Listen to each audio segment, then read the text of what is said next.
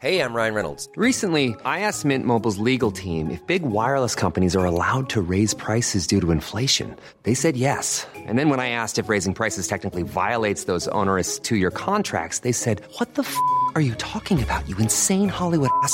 So to recap, we're cutting the price of Mint Unlimited from $30 a month to just $15 a month. Give it a try at mintmobile.com/switch. $45 up front for 3 months plus taxes and fees. Promo rate for new customers for limited time. Unlimited more than 40 gigabytes per month. Slows full terms at mintmobile.com.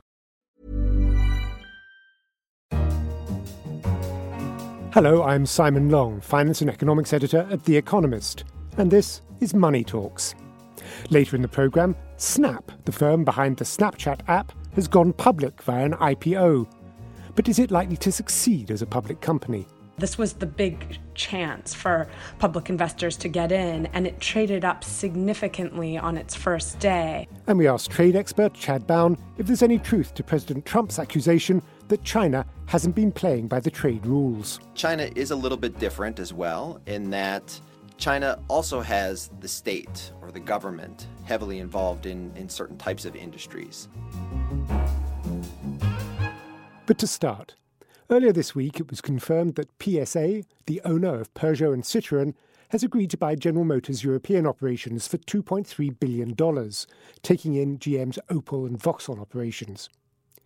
GM Europe's not made a profit since 1999, but the new owners are promising to get the business back in the black once again. Adam Roberts, our European business and finance correspondent, joins me from Paris. Adam, on the face of it, getting rid of a loss-making unit looks pretty good business for General Motors. Have they got a good deal? Yes, some will say that getting out of Europe is the best thing that General Motors could have possibly done. There's been years and years of making losses in Europe. There had been this idea that you had to be big to have any chance of competing with the really big car companies, the Volkswagens and so on of the world. But actually for General Motors, it hasn't done well in Europe. It struggled, if you remember, several years back with Saab, and that ended in misery. It had previously tried to sell out of Opel, or to sell part of Opel at least, back in 2009.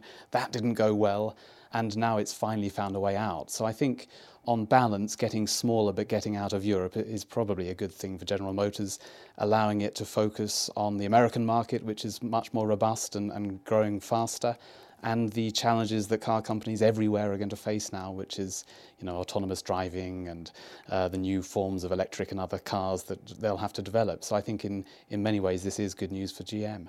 Which raises the corresponding question, I guess, is how are PSA going to turn it round? Have they made clear? Obviously, here in Britain, a lot of the coverage has been speculation about job losses. Yeah, so the challenge for PSA is to develop some of the success they've already had in the past couple of years. They're now suddenly jumping up to be Europe's second largest car maker, but they're still very much a European car company. They don't have a lot of exposure to big markets in other parts of the world. They have a lot of production sites, as you say, in Britain, in Germany, in France. And Europe's market is probably coming to a peak. And so the challenge for PSA is to somehow merge these companies, to mix the two cultures of a German and a French company plus the British operations, and cut costs, and somehow compete with these other car companies like Volkswagen that are really pushing on fast to develop new sorts of models and methods of powering their cars. In Carlos Tavares, the chief executive of PSA, they have someone with a remarkable record in the last couple of years of improving Peugeot's performance, but that's really, doesn't really tell you a lot about what they can achieve in the next 2 or 3 years in this period of uncertainty. You mentioned the British operations, and talking to Mr. Tavares, he's quoted in the press here as saying a hard Brexit would be, in his words, a nice opportunity in terms of business. Do you understand what he means by that? I think that businessmen are probably obliged to find a positive outlook on almost anything that comes along and try to find some way for a silver lining to a cloud. But I can't see that hard Brexit will be in any way an opportunity for his company. Yes, he needs to find a way to have exposure to the British market. PSA didn't have much of that. And so in getting hold of Vauxhall, he's now obtained a way to have exposure in Britain. But in terms of the supply chains that cross back and forth across the English Channel and between the countries of Europe, hard Brexit will only make things more difficult. It'll add more currency uncertainty, more fears of tariffs and so on. So I don't really see that he's talking a lot of sense when he sees hard Brexit as an opportunity. I think he's just trying to sound positive. My thanks to The Economist's European business and finance correspondent, Adam Roberts. So what do you think? Are General Motors selling a liability, or is PSA getting a good deal? Do let us know. You can contact us on Twitter at Economist Radio, or you can always send an email to radio@economist.com. Next, this past week has seen Snap, the company behind the hugely popular Snapchat app, go public. It's the largest initial public offering, or IPO, since the one by China's Alibaba in 2014. This may suggest a reversal of a trend of tech firms staying private for as long as possible, including the so-called unicorns, worth more than $1 billion. But does the Snap offering mark a new trend, or is it a one-off? Alexandra Suich, our US technology editor, joins me from San Francisco. Alexandra, since the IPO, we've seen Snap's shares go up and down quite a bit. What's been going on? So there was a lot of enthusiasm about Snap coming public. It's been private for quite a while, and so only sophisticated investors, venture capitalists, and others were able to write checks and invest in Snapchat. This is its public debut, and there haven't been very many initial public offerings of consumer internet companies at all. So this was the big chance for public investors to get in, and it traded up significantly on its first day. There has since been a little bit of skepticism about whether it would be able to keep up with the very high expectations about the company. They make, as you mentioned, Snapchat, the app, which is very famous for its disappearing messages and is extremely popular, but already they have about a 50% penetration among their core total addressable market in the US, which is 13 to 34-year-olds. And so the concern, which is going to plague Snap for the considerable future, is can they grow beyond their audience as it exists today? And I think there are some expectations that Snap is following Facebook and could attract a huge market and audience, and I think that is hugely optimistic. And so you're going to see its share price toggle back and forth between the optimists who say that greater times are ahead and the pessimists who say this is a niche social media property.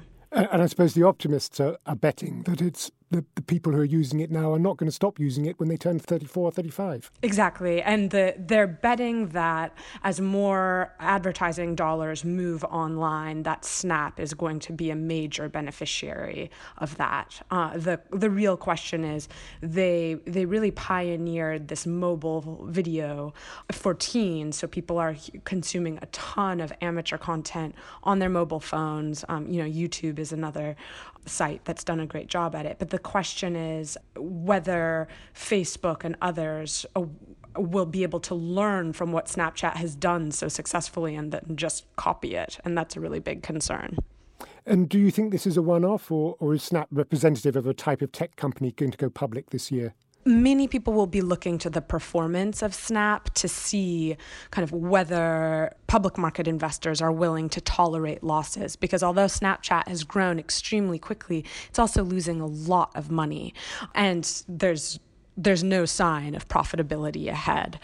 They're very unique in both their size, and so we're not, I don't think, going to see what some annoyingly perhaps called decacorns, so the unicorns that are worth over $10 billion, $20 billion, of which Snapchat is one. I don't think we're likely to see another one come down the IPO pipeline this year. So ones that are being watched are Airbnb, which has stayed private for a long time and is trying to disrupt the hotel business business, Uber, the ride-sharing company, Palantir, which uses software to detect threats abroad and work with companies to recognize patterns. These are all companies that have stayed private for a very long time, all worth over $10 billion.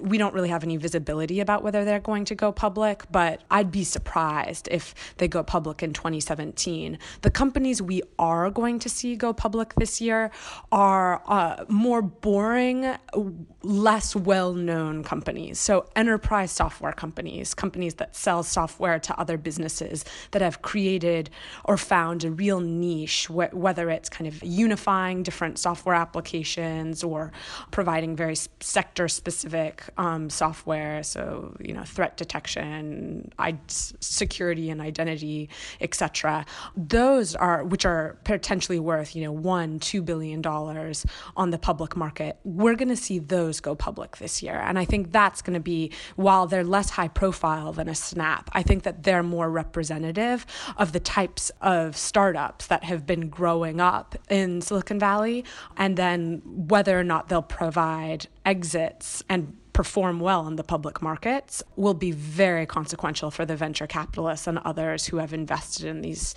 startups in the early days, and of course the management team. So I think those are the ones to watch. And next week we're likely to see a company called MuleSoft, which is an enterprise software company, go public. Again, they're probably more representative than a Snap is. Alexandra Suich, The Economist US technology editor, thank you very much. Finally, might President Trump's accusation that China hasn't been playing by the trade rules have a point?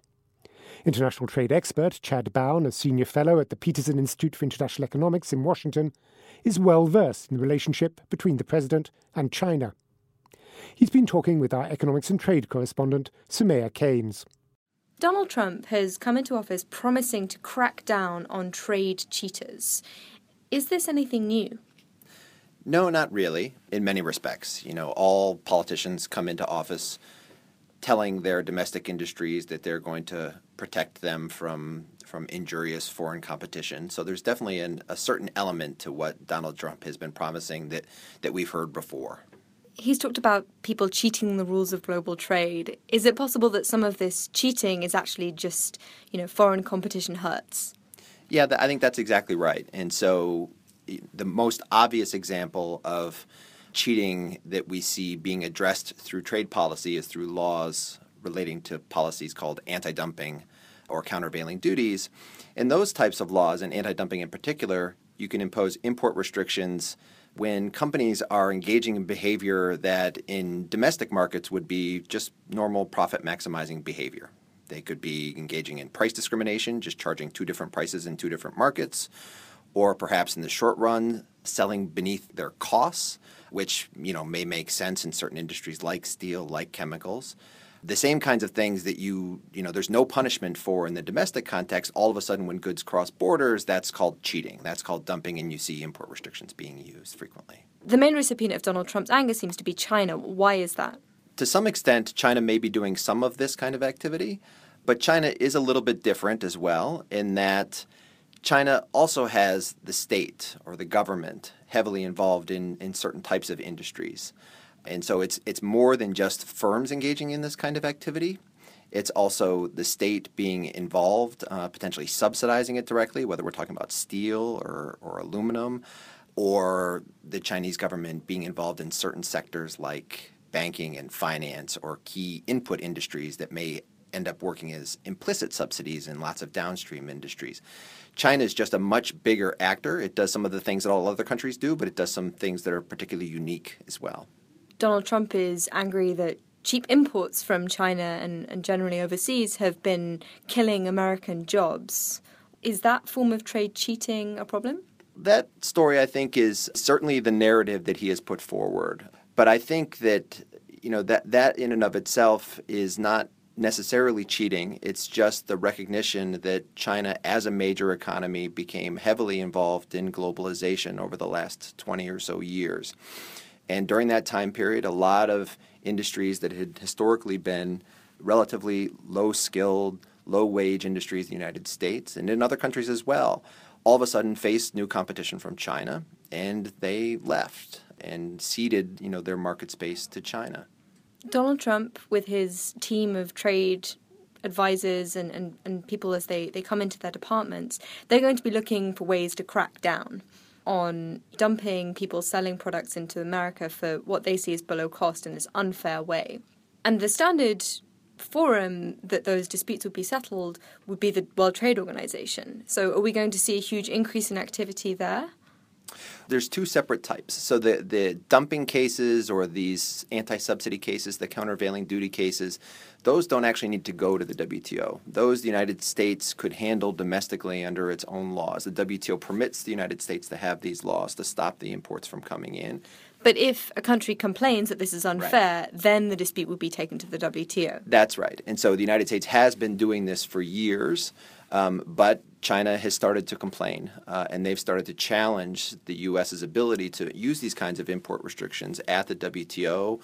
They filed this big case about their treatment as a non-market economy back in December, and this is going to be a very, very large WTO case that takes place over the next couple of years. So that was before even Donald Trump came into office, right? There have been these disputes going on already. That's right. This is just a continuation, really, of the status quo. Now, it's interesting to note that even before he came into office, even before he was president, like a number of different areas, he was already weighing in on things. And so he had stated back in December that China is not a market economy, even though that wasn't his responsibility yet. But he's made his feelings known about that particular issue, yeah. So is China a market economy? I think that's the really hard question, and ultimately the WTO will make its decision.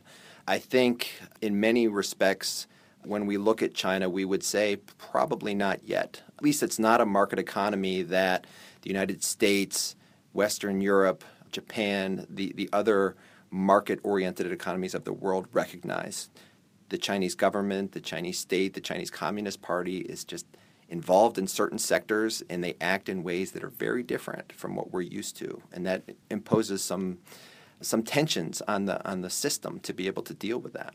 But I think what we're hoping in terms of the international community is that the United States, European Union, and China actually sit down and negotiate over what this would mean. This is really too big an issue for some judges in Geneva to be deciding for the WTO system. Chad Bown, thank you very much. Thanks for having me. My thanks to Chad Bown from the Institute for International Economics in Washington, who is speaking with our economics and trade correspondent, Soumaya Keynes. And that's all for Money Talks this week. To read more about the topics discussed in this show, pick up the latest issue of The Economist or visit economist.com. And do join us again next time. In London, this is The Economist.